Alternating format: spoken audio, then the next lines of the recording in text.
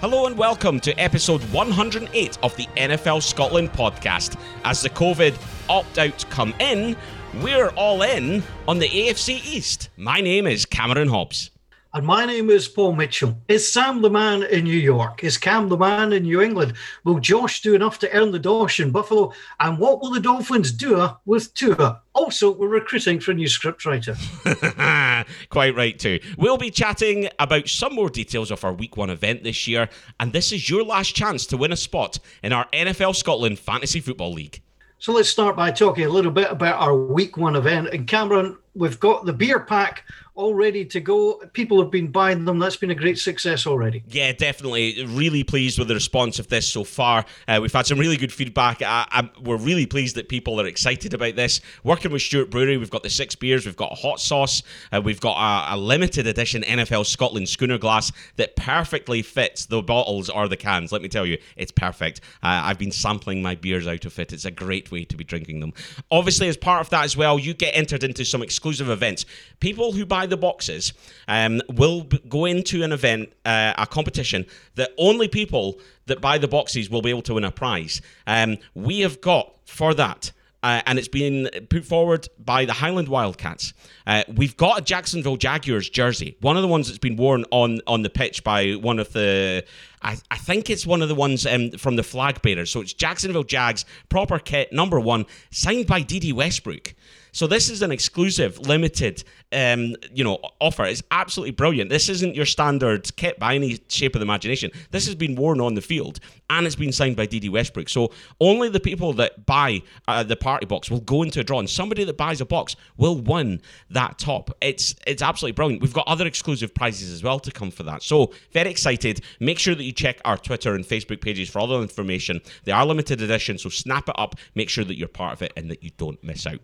Also said at the top there, Paul, that this is your last chance to win a slot in our fantasy football competition. We've said for the last couple of episodes that what you need to do with this is send us a direct message on Twitter, and in 200 words or less, tell us why you deserve a place in the NFL Scotland Fantasy Football League. This is the first year that we've ever done it. We've had quite a few people come forward already, a couple of good nominations there, so looking forward to seeing who's going to win. What we're going to do is we're going to whittle it down to the top 3, and then we're going to let Scott Cooper, former Scottish Claymore, Scott Cooper, who's part of the Fantasy League, pick the person. We're not going to give names, we're just going to give the pitches to him.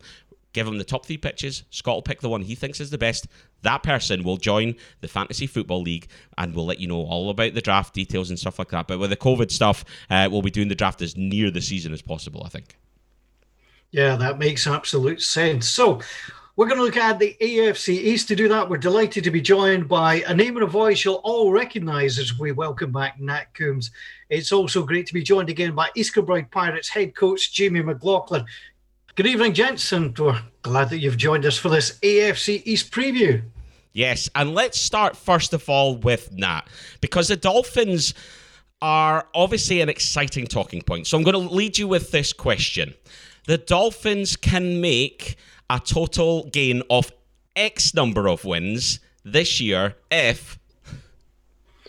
Well, you know what? First things first, that is the first time in living memory that I've ever started a conversation about the forthcoming season in relation to the Dolphins with exciting in the same sentence, certainly directly relating to Miami as opposed to everyone else in our division. So yeah, it is exciting. It's exciting times, but let's not get carried away. I think expectation needs to be very tempered with Miami because clearly things are on the up, and we'll talk about how and why.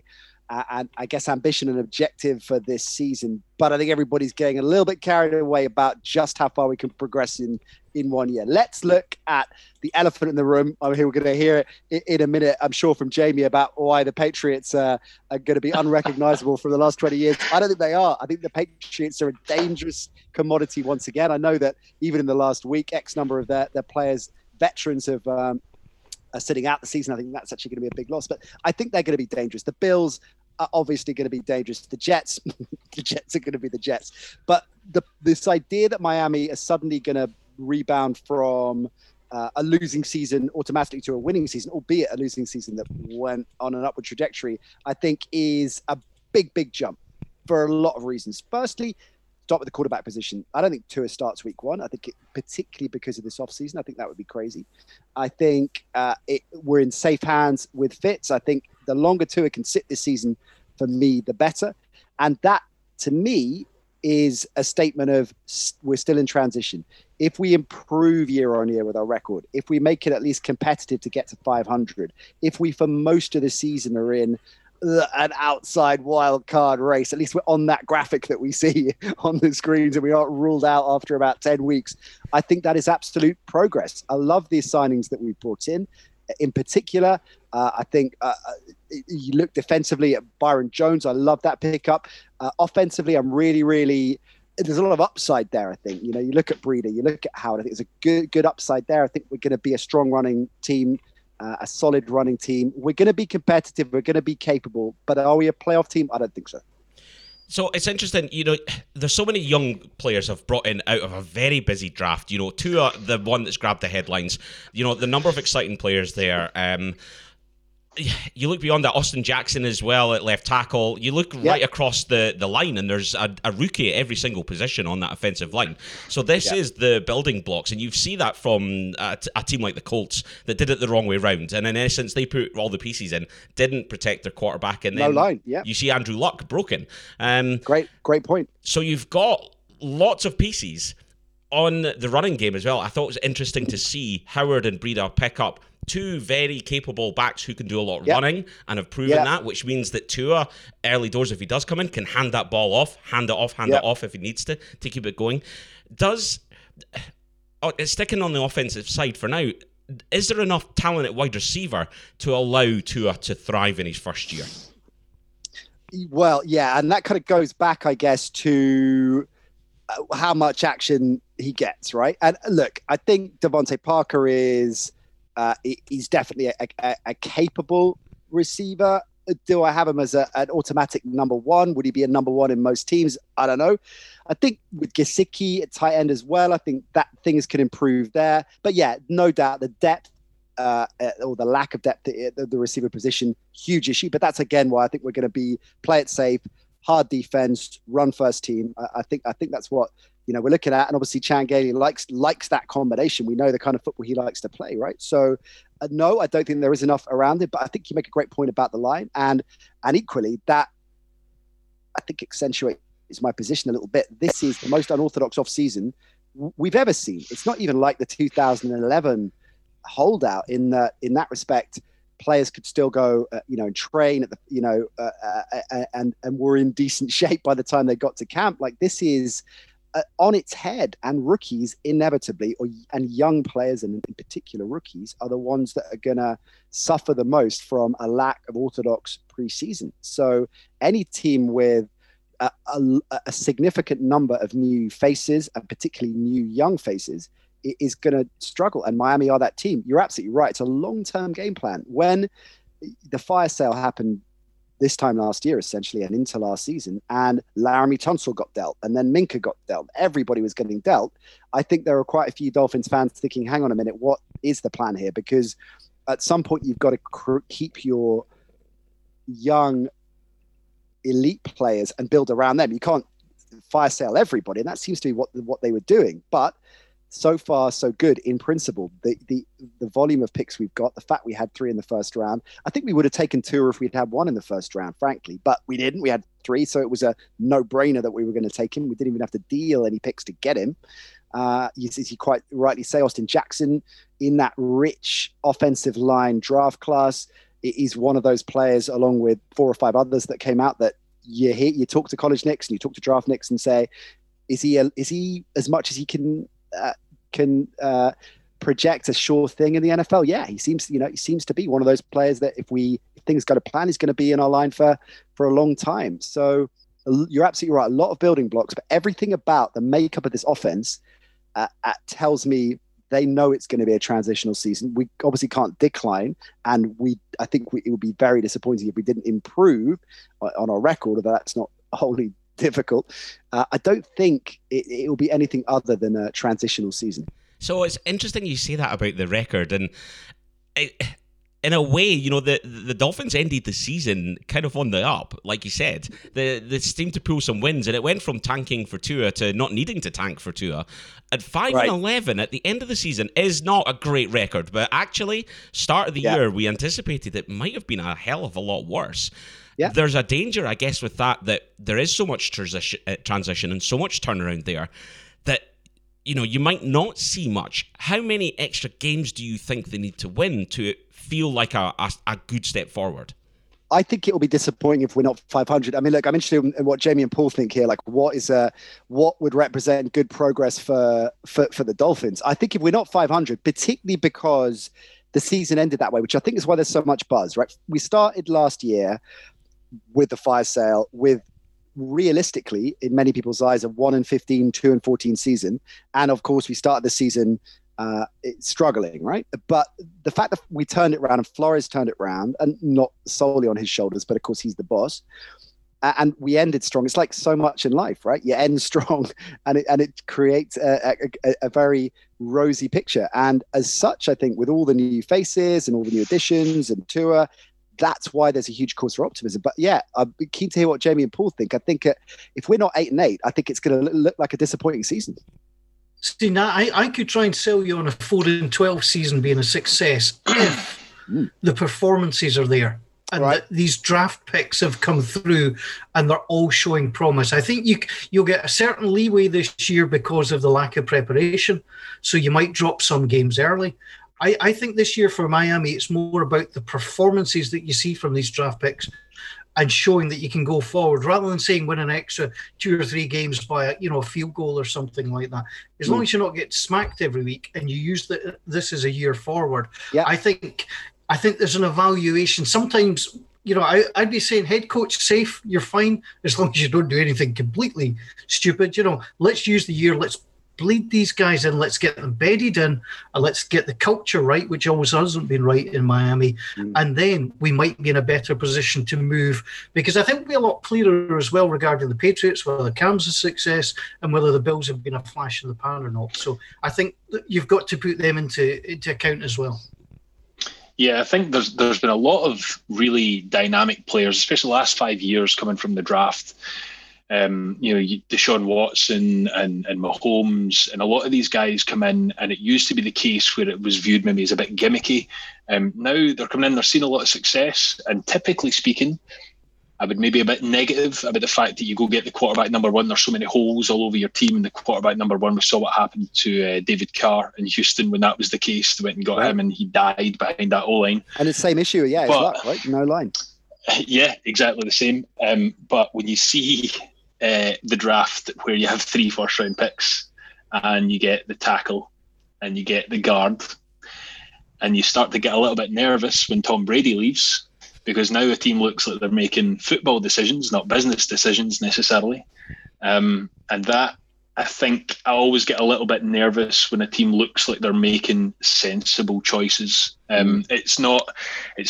Everybody knows it's never particularly sexy to pick up the offensive lineman in the first round or in the second round. But you have so many picks and you draft in a way that looks like you've got some sort of strategy set out to build for the future. It's a pretty terrifying thought. No one really knows what a lot of these dead dynamic quarterbacks are coming in to do, but if Tua is anywhere near as successful as some of the guys that have gone before him, like Deshaun Watson, like Pat Mahomes, it is a pretty rough ride for the rest of the AFC East dealing with that. So, yeah, I don't know about this year. I think there's a lot of questions this year, but I could totally see Miami becoming a bit of a problem down the road.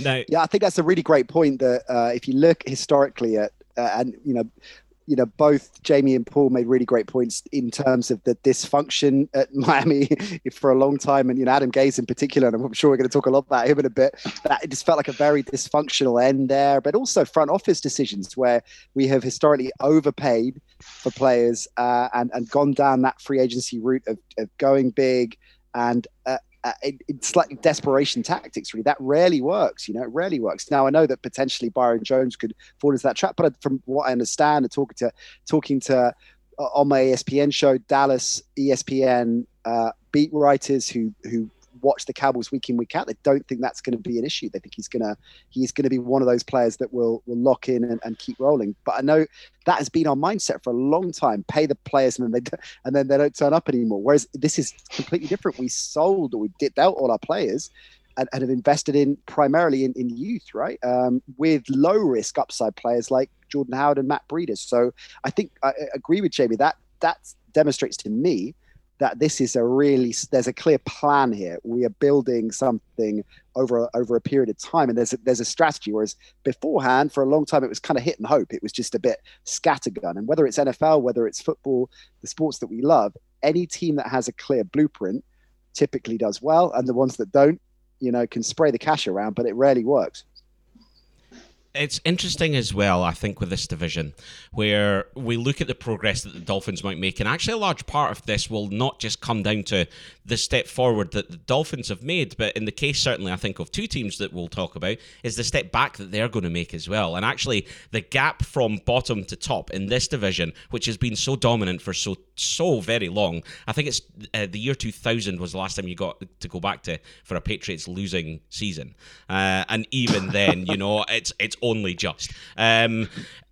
It's a depressing look, to be honest, when you look at it from a competitive point of view. Jamie's sitting there with his Edelman jersey in the background, loving it, thinking, what are you talking about, Cameron? Stop ruining my fun. But I think it's a lovely segue to now move into that, because it's about the Dolphins moving forward, but also it's about the Patriots potentially moving back. So let's start, Jamie, first of all. Cam Newton is the number one quarterback for the New England Patriots and is the right man because...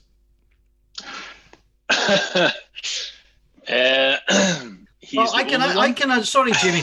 I'll answer that. It's because he can do things that Tom Brady couldn't do, because he's already told us that. So he tells us, exactly.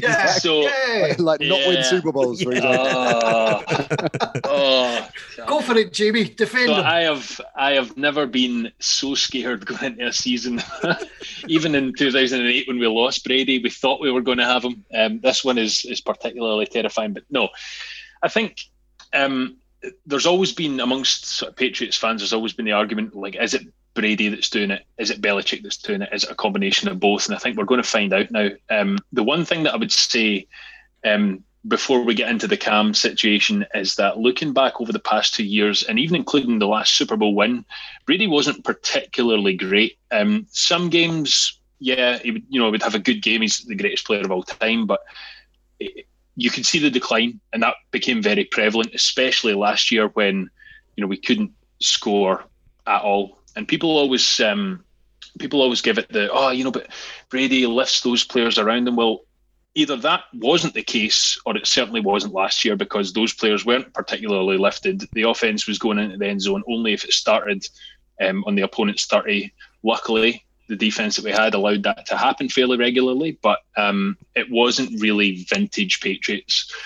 So Brady leaving, I'm not particularly... I don't necessarily think there was a lot of success was going to happen if he had stayed. So as much as I would have liked a fairy tale ending as a Pats fan and as a massive Brady fan, it's not going to happen, and we might be better off for that.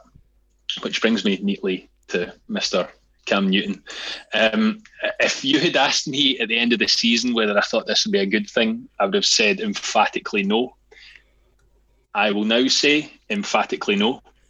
I don't feel any better about the entire thing. The only thing that I think potentially could be an outcome of this is the fact that there wasn't a lot of interest for Cam Newton. He is a pretty driven guy, by all accounts. Like he wants to win. You can see that. Even if it was a spat after the Super Bowl loss, you could see how irate he was and how much he wants to be successful. And he's a really dynamic player, although maybe a bit old to be that dynamic now. So there's a few things going on with that. I think one of the big pieces might be Josh McDaniels. So historically, when we've seen Brady not in, be it the Jimmy Garoppolo era, Garoppolo looked... everyone thinks he looked brilliant for those first few games when Brady was suspended, but actually was all right in the Arizona game, and then he really lit it up against Miami before getting injured. So there was that. We then got Jacoby Brissett in. He looked good under Josh McDaniels as well. Used him much more dynamically. There was a lot more, designed quarterback running. Even scored on a naked boot. Not the sort of thing that the Patriots are famed for, or maybe have done any more than once over the past 2 decades. So I think if Josh McDaniels has a good season, if our coaches have a good season, which is a terrifying thing to say as a fan, but if the coaches have a good season, and in particular if Josh McDaniels can scheme up some new things, some dynamic things, we can maybe see Cam Newton do a lot more than Brady ever did. But aside from that, it's a nervy period. We could get, me Cam. He's definitely been seen in the past. If we get that Cam, we could be in a lot of trouble, because that's not how the Patriots operate. That's how locker rooms become chaotic, and there was already, hints of locker room chaos when Brady was here over the last couple of years. So, admittedly, Brady involved. So what we can't do is we can't go from that to more of that, because I don't think we have the strength in the roster.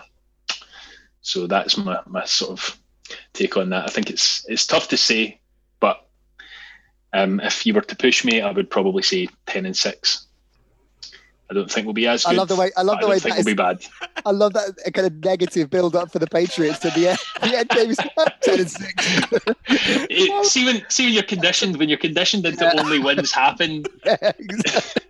It's the last time we lost the division, we were 11-5. I mean, I don't. We went 11-5. I think the answer to this question is you went 11-5 with Matt Castle as your quarterback. I mean, so it's funny. It's funny. Bill Belichick gets a lot of credit for that, but what people conveniently forget is an 18-0 roster backed Matt Castle up. So yeah, right. Like Belichick always is given the credit. When Castle came in, the Patriots were still an 11-5 team. The Patriots had come off a exceptionally good season the year before. Most of the roster was fairly intact. Brady had gone down, but it wasn't as if we had Jags all over the place. There were a lot of talent on that roster, lots and lots of talent. Yeah, and you look at where you're at now, and I take your point about Brady. I'm interested to hear that, because I think it is clearly a divided opinion. Is Brady in decline? And of course, any quarterback, even the greatest of all time, is going to, at 42 years old, is going to be in decline. But the question is how much so, and how much is it down to a dramatic decline versus a lack of fluency and ultimately ability around him. The second highest receiver for the Patriots last year was James White. I know he's a hell of a receiver out the backfield, but when James White was second highest in yards with 645, it's no surprise that Brady's performance last year was poor by his high standards. I wonder whether there's not this similar situation here with what I was saying about Miami, and if Breida and Jordan Howard step up and Gesicki gets up to where he should be, teams, when you're looking at the upside, that all has to come together, then you're contending. The same thing here, right? If N'Keal Harry steps up, Mo Sanu, who I thought was a brilliant signing, I still think could have a bounce back year and a strong year if, and that's the issue, I guess, isn't it? That a lot needs to go right. Well, there's a lot of the Patriots have built themselves up into 2 decades of what is actually happening behind the scenes. But there's an awful lot of buzz around, or there was a lot of buzz around the idea that to be in Brady's inner core is a very difficult thing to achieve. You have to be nigh upon perfect in order to gain his trust. And I think I follow a lot of interest what happens with a lot of the receivers that we've got, because we had talent on their people would. I heard a lot of people talking about, the Patriots had no talent in the receiver. The Patriots had plenty of talent in the receiver, but Brady was very, very reliant on guys like Edelman. And when you are as accurate as Brady is, and when Edelman is capable of getting open even for a yard, it was never a problem. As in my opinion, the accuracy for Brady declined. The actual numbers weren't great, but they weren't wildly terrible. But the accuracy really dropped off, and you could see that when he's, anything that was headed towards Edelman, it used to be on point. He had a yard, he might grab a few more, and that was more or less a mainstay for the past decade. The same went for Welker before him. But the challenge now was that Brady wasn't essentially making those same completions, and Edelman is that bit slower. He's injured. He's not played a full season. In fact, I think last year was his first full season since 2014 or something like that. So these problems started catching up, and when you wanted to see guys like Sanu, you want to see guys like Dorset, previous first or second round pick, I think it was a first round pick. You want to see these guys really explode and come onto the scene.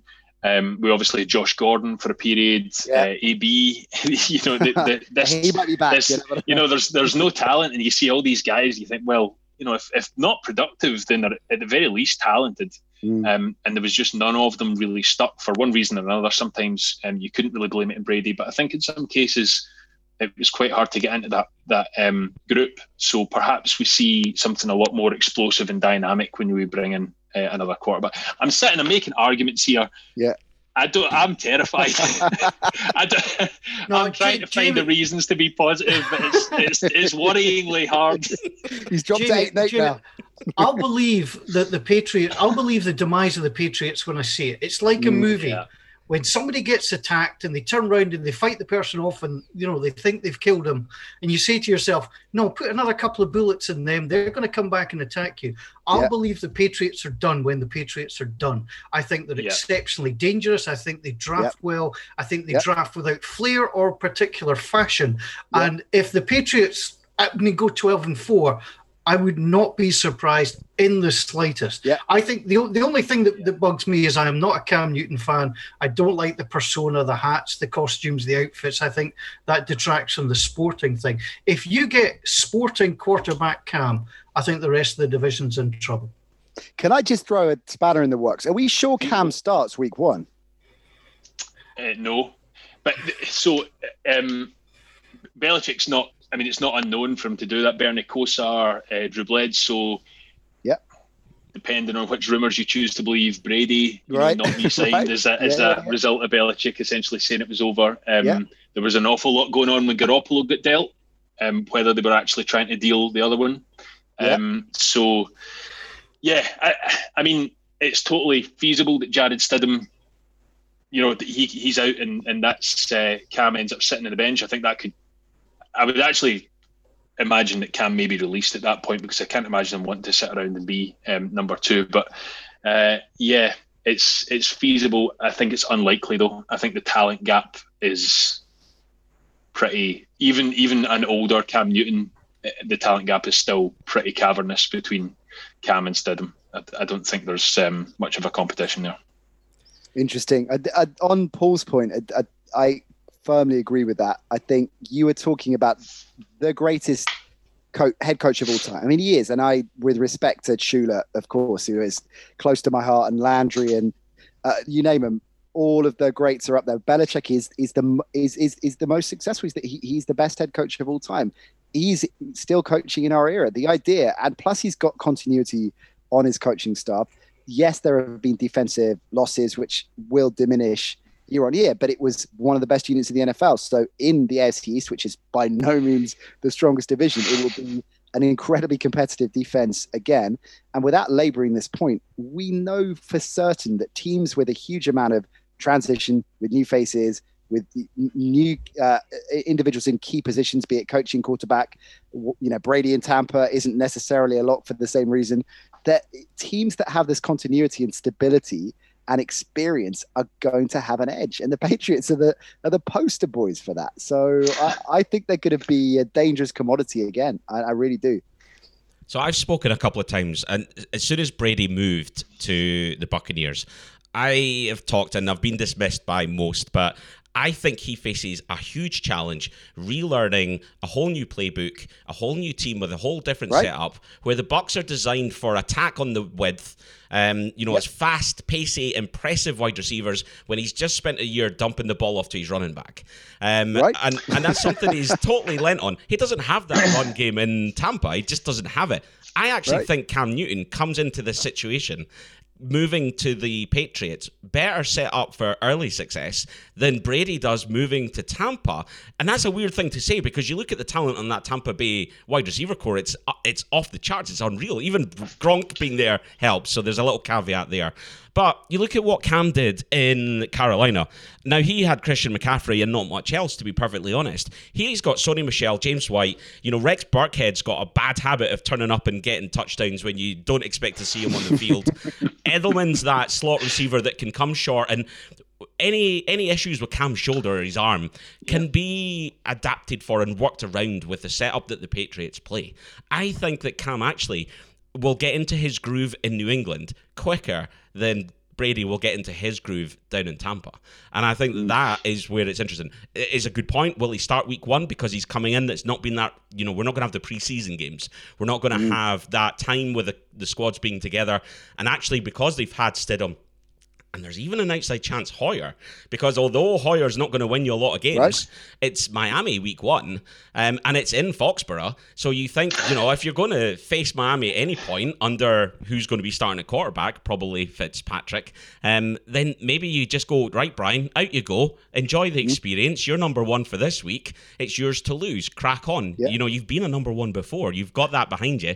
Go and make it your team and see what you can do. It's his to lose. And he knows the playbook. It's a great. Hoyer knows that. Relatively, he knows that he certainly obviously has a lot of familiarity with McDaniels and the kind of offense he wants to run. So that's a really interesting point. I hadn't considered that. Hoyer starting week 1. It's so unsexy. But, so that's it's not great.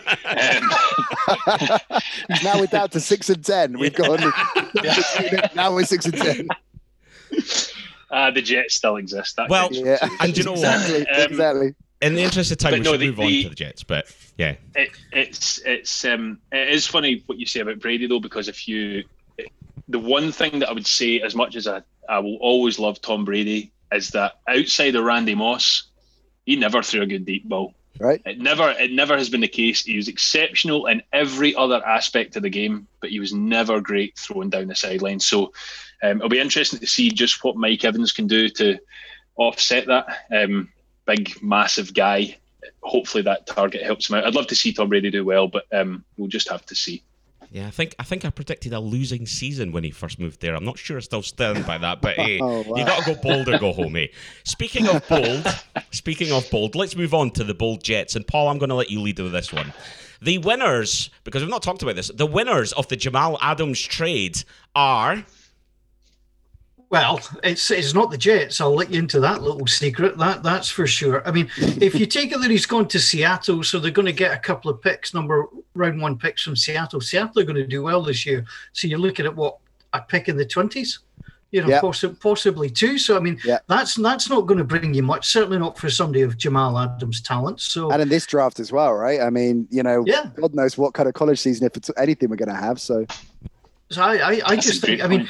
When you start, though, and I think he wanted out, and when you start having a go at the owner, I think you can go have a go at your teammates to a certain extent. You can noise up the coaching staff.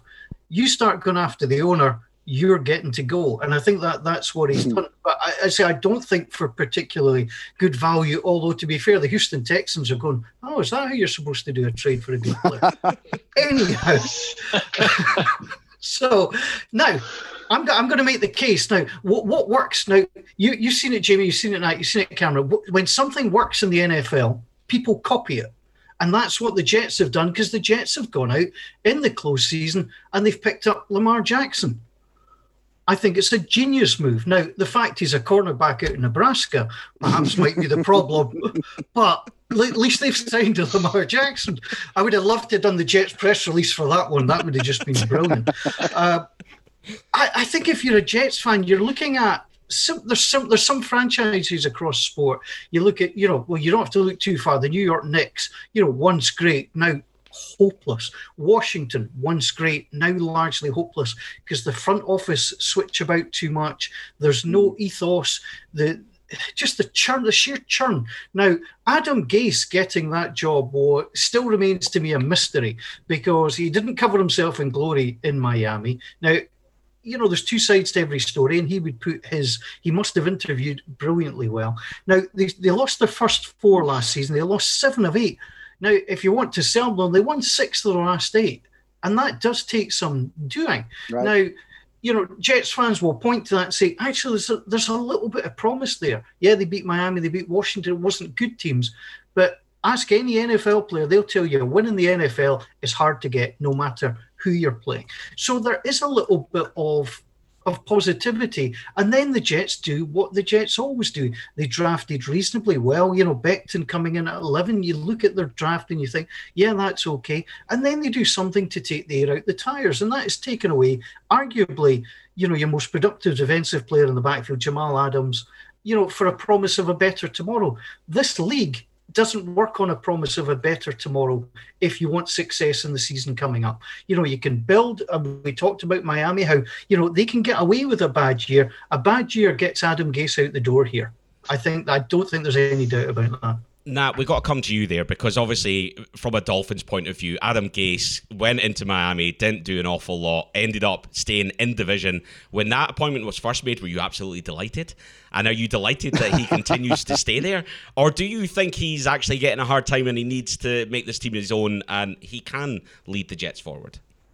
It's a great question, because I think my instinct is yes to the first two questions. But I take your point, and it's a good one. And it's a little bit like Bill O'Brien. I will defend Bill O'Brien here a little bit as well, that things aren't always as they seem. And particularly when it is, in the Bill O'Brien case, absolutely baffling. I think there may be more to that whole situation than meets the eye. But with Gase, I think it is not dissimilar that he is clearly has talent and has demonstrated that to a sufficient degree, but that's been juxtaposed with a lot of issues at Miami. Increasingly, he lost the locker room. He was confrontational. He's a dogmatic character. And look, we see all kinds of different coaches that apply a different style. I think a good example here is Matt Patricia in Detroit at the moment, that he's trying this style. And it's not working. And it's difficult because you look at his trajectory, and not just at being a Belichick disciple, but how he established himself in that Patriots organization. And interesting how he worked up through the linebacking core. And he was a guy that didn't play and was an unorthodox choice, but won the respect of those players. And I guess I'm saying maybe has tried to apply the same things that got him to where he's got to, but as a young head coach hasn't quite worked that out yet. And I think Adam Gase is probably in the same situation. He's clearly a brilliant football mind, or at least a very good football mind, but he hasn't managed to put all the pieces together yet to be an effective head coach consistently. Is there a precedent here? Absolutely. Look at, and I'm not at all making you reach here to compare Adam Gase with Belichick, but Belichick is a coach who struggled for many years with a lot of the things Adam Gase does. Belichick was never, still arguably isn't, the most charismatic with the media, although I personally love his style there. But he was, look in his Cleveland era, difficult and not particularly liked, and all these things that Gase it flagged for, and a lot of those things are cosmetic and ultimately immaterial, as Belichick has proved, and then some, right? So I think the jury is still out. I completely agree with Paul, though. If the Jets have a bad season, he's a goner.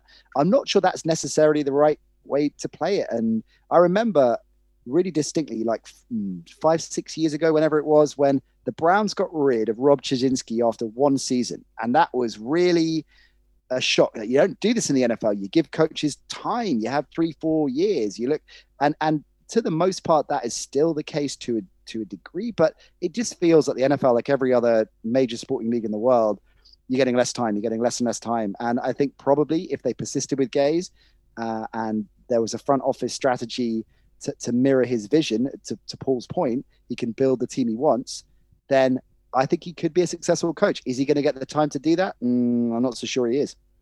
Yeah, it's interesting. Jamie, if you've got a player that's playing for you that wants away, is there much point in trying to continue to hang on to that player? Or with someone like Jamal Adams, is it a case of get as much as you can, get in a Brad McDougald, who isn't a bum by any stretch of the imagination, right? Take those picks, and yeah, there's question marks about what'll come, but then there's still, those picks are still worth something, even if you don't pick up a player. Someone else might want to, and actually it's playing pieces for the next couple of years that give you extra clout and collateral in those positions. Actually, is it an overall losing position if the strategy is about the next 4 years rather than the next 2? So I think there was a really good point Nat made there about everything's not really necessarily as you see it. So when guys get dealt, I think I have absolutely no doubt whatsoever that the Hop trade, there had to have been something going on in the back there. You just don't let go of arguably the best receiver in the sport for essentially junk. So that, I feel like that's definitely been the case. It's entirely feasible in this case. I suppose it's hard to say from the outside, but if he doesn't want to be there, then that can't ever end well. He's not going to play as hard as he should. The end result perhaps doesn't look good in your franchise. It perhaps doesn't look good on him. You don't really want to be playing with that sort of thing. That if he wants out, just let him go. I also think there's a level of almost a level of authority to be gained from it, and it's not necessarily the case that you let go of one of these players and everyone thinks you're excellent. But what it does say is essentially, if you don't want to be here, you won't be here. And that's quite a powerful message for the guys that do want to be there. Essentially, you're telling them this team is for the people that want to be here and want to win. So it's we'll see how it all turns out. I'm sceptical just largely because it's the Jets and the Jets going to Jets. That's what they do. But again, if they continue to make it was mentioned a second ago about the drafts, again, going in, drafting the offensive lineman, it could be the case that there's a strategy there. It could be the case that the plan is to actually become a good football team. They're not interested in drafting the gimmicks. They're not interested in all of the fanfare that goes with New York. Maybe they actually want to progress. But, I mean, I hate no organisation in sports more than the New York Jets, and I would be delighted to see them destroy themselves for another 10 years. It would just be excellent. What a brilliant point to end up on. We'll move on from the Jets at that point.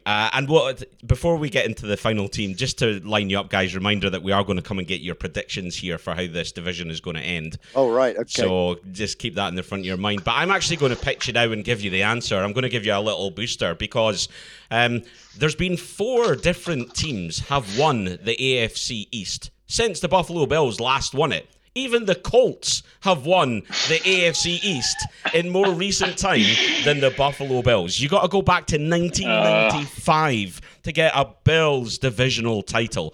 Is there a more tormented fan base? And we talk about this being the Browns a lot. There's chat about it being the Lions. I think the Bills have got to be up there as one of those tormented fan bases. Those Super Bowl defeats, they hang heavy in Buffalo, and what a tough place to be. But I think with a little asterisk next to Tua, because we may not see him next year until Tua comes back and shows us what he's all about, shows us that he's fit, Josh Allen is the most exciting, enigmatic, and enjoyable to watch quarterback in the AFC East.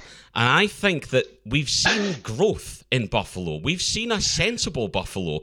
We've seen a Buffalo that's made it to the into the postseason 2 out of the last 3 seasons. And but for a blip in 2018, when obviously Allen was coming in early doors, they've really moved on. And then they go and pick up a player like Stephon Diggs.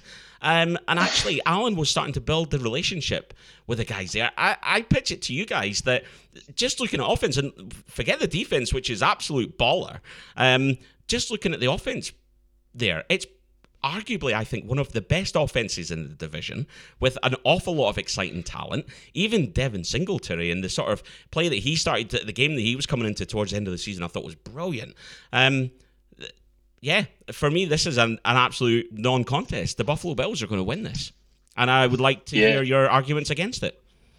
I'm not entirely sure I've got... So my fear largely rests with the Buffalo Bills. And I think, to what Nat mentioned earlier, I could totally see Miami having a great sort of breakout 9-7 season. But I could absolutely see this division this year having 3 winning teams. Maybe the Jets even make a push for some sort of 6-something record. I have an absolute nightmare wondering exactly if that team plans out on the field like it is on paper, exactly how we defeat it, because our roster at the Patriots is wildly under capable of producing that sort of talent. Aside from Gilmore, really no one's left coming into the season on the defense that I think is up to that task. You mentioned Devin Singletary, that he's an outstanding running back. You watch him run, he runs hard, he runs low. He's not going to be a guy who's going to bust out and give you 2,000 yards a year, but he's definitely giving you 4.5 a carry, and there's no doubt about that. And then you add Diggs to the it does give me the absolute fear. And they have been getting better year on year, and it's not something that is invisible to me. But unfortunately, we previously had that Brady guy, and that gives you a little bit of confidence. That's definitely gone. So as we've already discussed, it could be a fun year in the AFC East. And they were already. Someone will need to check the stats for me, but I'm pretty sure I read a couple of months ago. I was looking at the standings, and they already had by record they were one of the best divisions in football. So I think it's going to go up. Yeah, worrying times. It used to be a great division. I think the Achilles heel for the Bills is going to be their schedule. It is tough. They got one of the toughest schedules. I mean, they've got, obviously a lot depends on the Patriots and how competitive Miami are as well, and I guess the Jets. But outside of the division, right, they've got the NFC West and the AFC West, right? So they've got the Rams, they've got Seattle, they've got Arizona, they've got San Francisco, they've got Pittsburgh in the mix as well, Denver, who I think are going to be dangerous. It's not an easy schedule for the Bills. So I agree with everything that has been said. Spot on with all of it. It is the best overall roster in the division, no doubt. Adding Stephon Diggs is quite clearly fixing the weakest link from last season. I mean, John Brown was 1,000-yard receiver, so decent, but it was thin on the ground, right? And adding one of the best receivers in the league, certainly a top 10, top 15 receiver. They're dangerous, no doubt, and well coached as well. So yeah, got to be the favorites. But I think that schedule's and you know what, you roll into suddenly. I mean, it actually starts lighter, which I think is a good thing, right? Because they've got the Tennessee in the mix as well, right? So, but they've got the Jets, Miami, the Rams, and Vegas. Those are their first 4 games. Then Tennessee and Kansas City. If they struggle early doors, to say they're kind of, for argument's sake, 1-3, 2-2, and then they got Tennessee and Kansas City, and suddenly they find themselves in a 2-4 hole, then it gets a bit interesting because the young team, young coach, so this is what we were saying earlier about, and I hate to say this, but I back Belichick and McDaniels as a tag team every time in that situation. So a lot, I think, depends on a strong start for them. The one thing that might come down in their favour, Paul, when it looks at their schedule, is they do have tough games. Like, they've got the Seahawks, but they're not having to go to Seattle, which is probably a good thing. They've got the Steelers, but they're not having to go to Pittsburgh. They've got the Steelers at home. The venues that they're going to are Denver, are San Francisco, are Arizona, even Tennessee, and you look at a team like the Bills, and if you can... The Titans are starting to get into that position where you stop Derrick Henry, you can probably give a good chance of stopping them. The Chiefs have given a lead on that. Yeah, I'm with Nat. I don't. If they're not 3-1 coming out the first 4 games, they're not winning that division. I think they've got to go. They've got to go early. I think that the strength of schedule thing's always a funny one, though, because speaking from experience of a successful team, when you talk about strength of schedule, a lot of that comes down to worrying more about how good the opposition might be.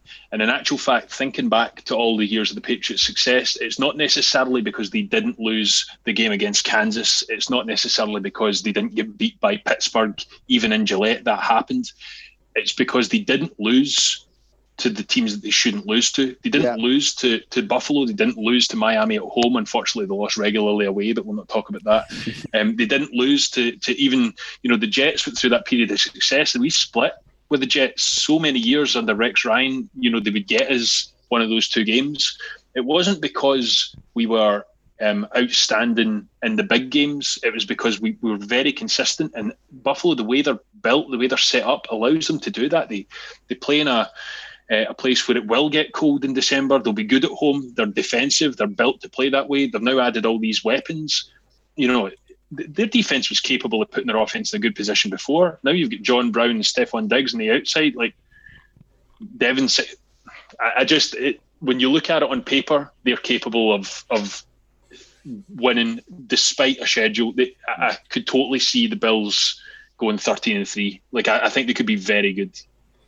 Okay. I think that's a really, really good point, actually. A really, really good point. And you're absolutely right. The way that this team is built lends itself very, much to that. Yeah, they lose 3 or 4, Kansas City, Seattle, but they'll be clinical in the other games. It's a good shout. So, in the interest of time, we'll wrap things up now. We'll move to the predictions. Now, what we're slightly kind here. We don't put you guys on the spot first, but we are going to get your far too early Super Bowl prediction as well. But we'll lead with the divisional stuff. And I've already put up my number one, and I'm standing by it. So I'm going to go first, then we'll go to Paul, and then we'll work on from there. So I've got the Bills winning this. I've got the Patriots in second place with the Dolphins very close behind them. I don't think there'll be a massive gap between those two. And I've got the Jets outright bottom. There's only so much Lev Bell and Frank Gore can do. And Frank Gore could do a lot, even at the age of 97. But it's just, there is only so much he can do. So I think the Jets prop up the division. The Bills win their first one since 1995. Josh Allen wins the regular season MVP. No, I've taken it too far. Right, Paul, that's a nonsense. How do you see this going? Well, I would put Frank Gore up against the COVID virus because he'd beat it. There's absolutely no doubt. He'd just run over the top of it. He just, persistence would take care of COVID. So I think that's what we've got to do. And I'll get that message to Trump and make sure that gets put through. I've said it already, so I've got to stand by it. I will believe the Patriots are not going to win this division when it's prized out their cold, dead hands because they just seem to have a way. So I'm going to back Belichick to say he's smart enough here and that he didn't panic about his quarterback situation because he's confident of what he's got in the room. I think the Bills will come next. I think the Dolphins will be a developing season. Dolphins or Jets for bottom, I think will come down to 2 or 3 plays. I'm going to try. I mentioned that I was slightly optimistic for the Jets simply because of what they had towards the tail end. But I mean, that's a coin flip. And if the Jets don't finish bottom this year, they certainly will next year. So I think they'll have just enough. So I'm going Pats, Bills, Jets, Dolphins, but not by much. Nat, we'll come on to you. Okay, I'm going to have I think the Bills and the Pats, I'm both going to go. I'll go with records to offset me sitting on the fence here. I'm having them both at 10-6. So, kind of pick your poison who wins the division. Will the other be enough for a wildcard? Probably, I guess, with expanded playoffs. I think that the Bills will be competitive for all the reasons we've said, but I think that record will sting them a bit and they'll lose a couple outside of the really tough games. And I think the Pats will be better than everyone's saying, or many people are saying. So I think the Finns at 7-9 and the Jets 5-11. Great. And Jamie? Yeah, I was going to sit on the fence, but I feel like I'm just copying now if I do that. I would perhaps have said prior to all of the COVID call-offs, 11-5 each. But what I'm going to say now, I say the Bills win the division at 11-5. Pats follow at 10-6. Miami follow one game behind at 9-7, and then the Jets sit at 6-10. So yeah, I go Bills, Pats, Miami, and New York. Great. There we go. Okay, now, far too early Super Bowl predictions. I want your AFC contender, your NFC contender, and your ultimate winner. And Jamie, seeing as Nat went first in the division, you get to go first so he can copy you this time. AFC contender, Kansas City. It's interesting. Just after the Super Bowl, I've no idea why. Anytime, I just don't feel like there's been enough fanfare about how good they actually are. Like, you watch them, they're just incredible. You watch them in the Super Bowl, you watch them in the AFC. Their ability to score is terrifying, and I don't know exactly what has happened that changes that. I don't know who's going to stop them, so we'll go Kansas for the AFC. NFC is a bit harder. I am going to say a resurgence for Sean McVay and the LA Rams. They're going to reappear. They're going to reappear because I'm more of a fanboy of Sean McVay than anything else, and I needed to pick something out the blue. I feel like I've gone with the crowd on a lot of things. So Sean McVay to actually cause some sort of offensive explosion in LA. There you go. Right, okay. The Rams, I tell you, we've had some... So far in our predictions, we've had some unusual names. Anyway, our names I didn't see coming. They're not an unusual name. Just didn't see it coming. I thought Seattle, and I just dislike Seattle enough that I thought, no, let's annoy them. So excellent. I can jump on board with that sentiment. And yes, Nat, on to you then. I'm hearing it's a really interesting point about the Rams. I am hearing quite a lot of buzz about them, and how their offense is, potentially going to change now Gurley's out. I don't know, he was a more of a marginal factor last year than he had been in previous years. But I wouldn't surprise me at all if they rebound and make the playoffs, and they're a dangerous side. Incidentally, if Sean McVay was here now, he'd probably recant every single word we said across the show verbatim. That's the kind of mind we're dealing with. So yeah, I wouldn't back against him. I'm with you 100% at Kansas City. I think they are quite clearly the best in show in the AFC. I mean, I think Baltimore would be good again, no doubt about that. But strength and depth, I can't see anybody from the South realistically. The North, I mean, I think Cleveland will be interesting this year, and I think will be a playoff team. But would you really see them going all the way with Baker? I don't. So yeah, I mean, the Kansas City a long way ahead. I think of Baltimore, who are a long way ahead of everybody else. In the NFC, I like New Orleans. I know there was this situation with Breeze, but I think that has been diffused, and I don't think it's going to be as fractious a situation as some people perhaps thought at the time.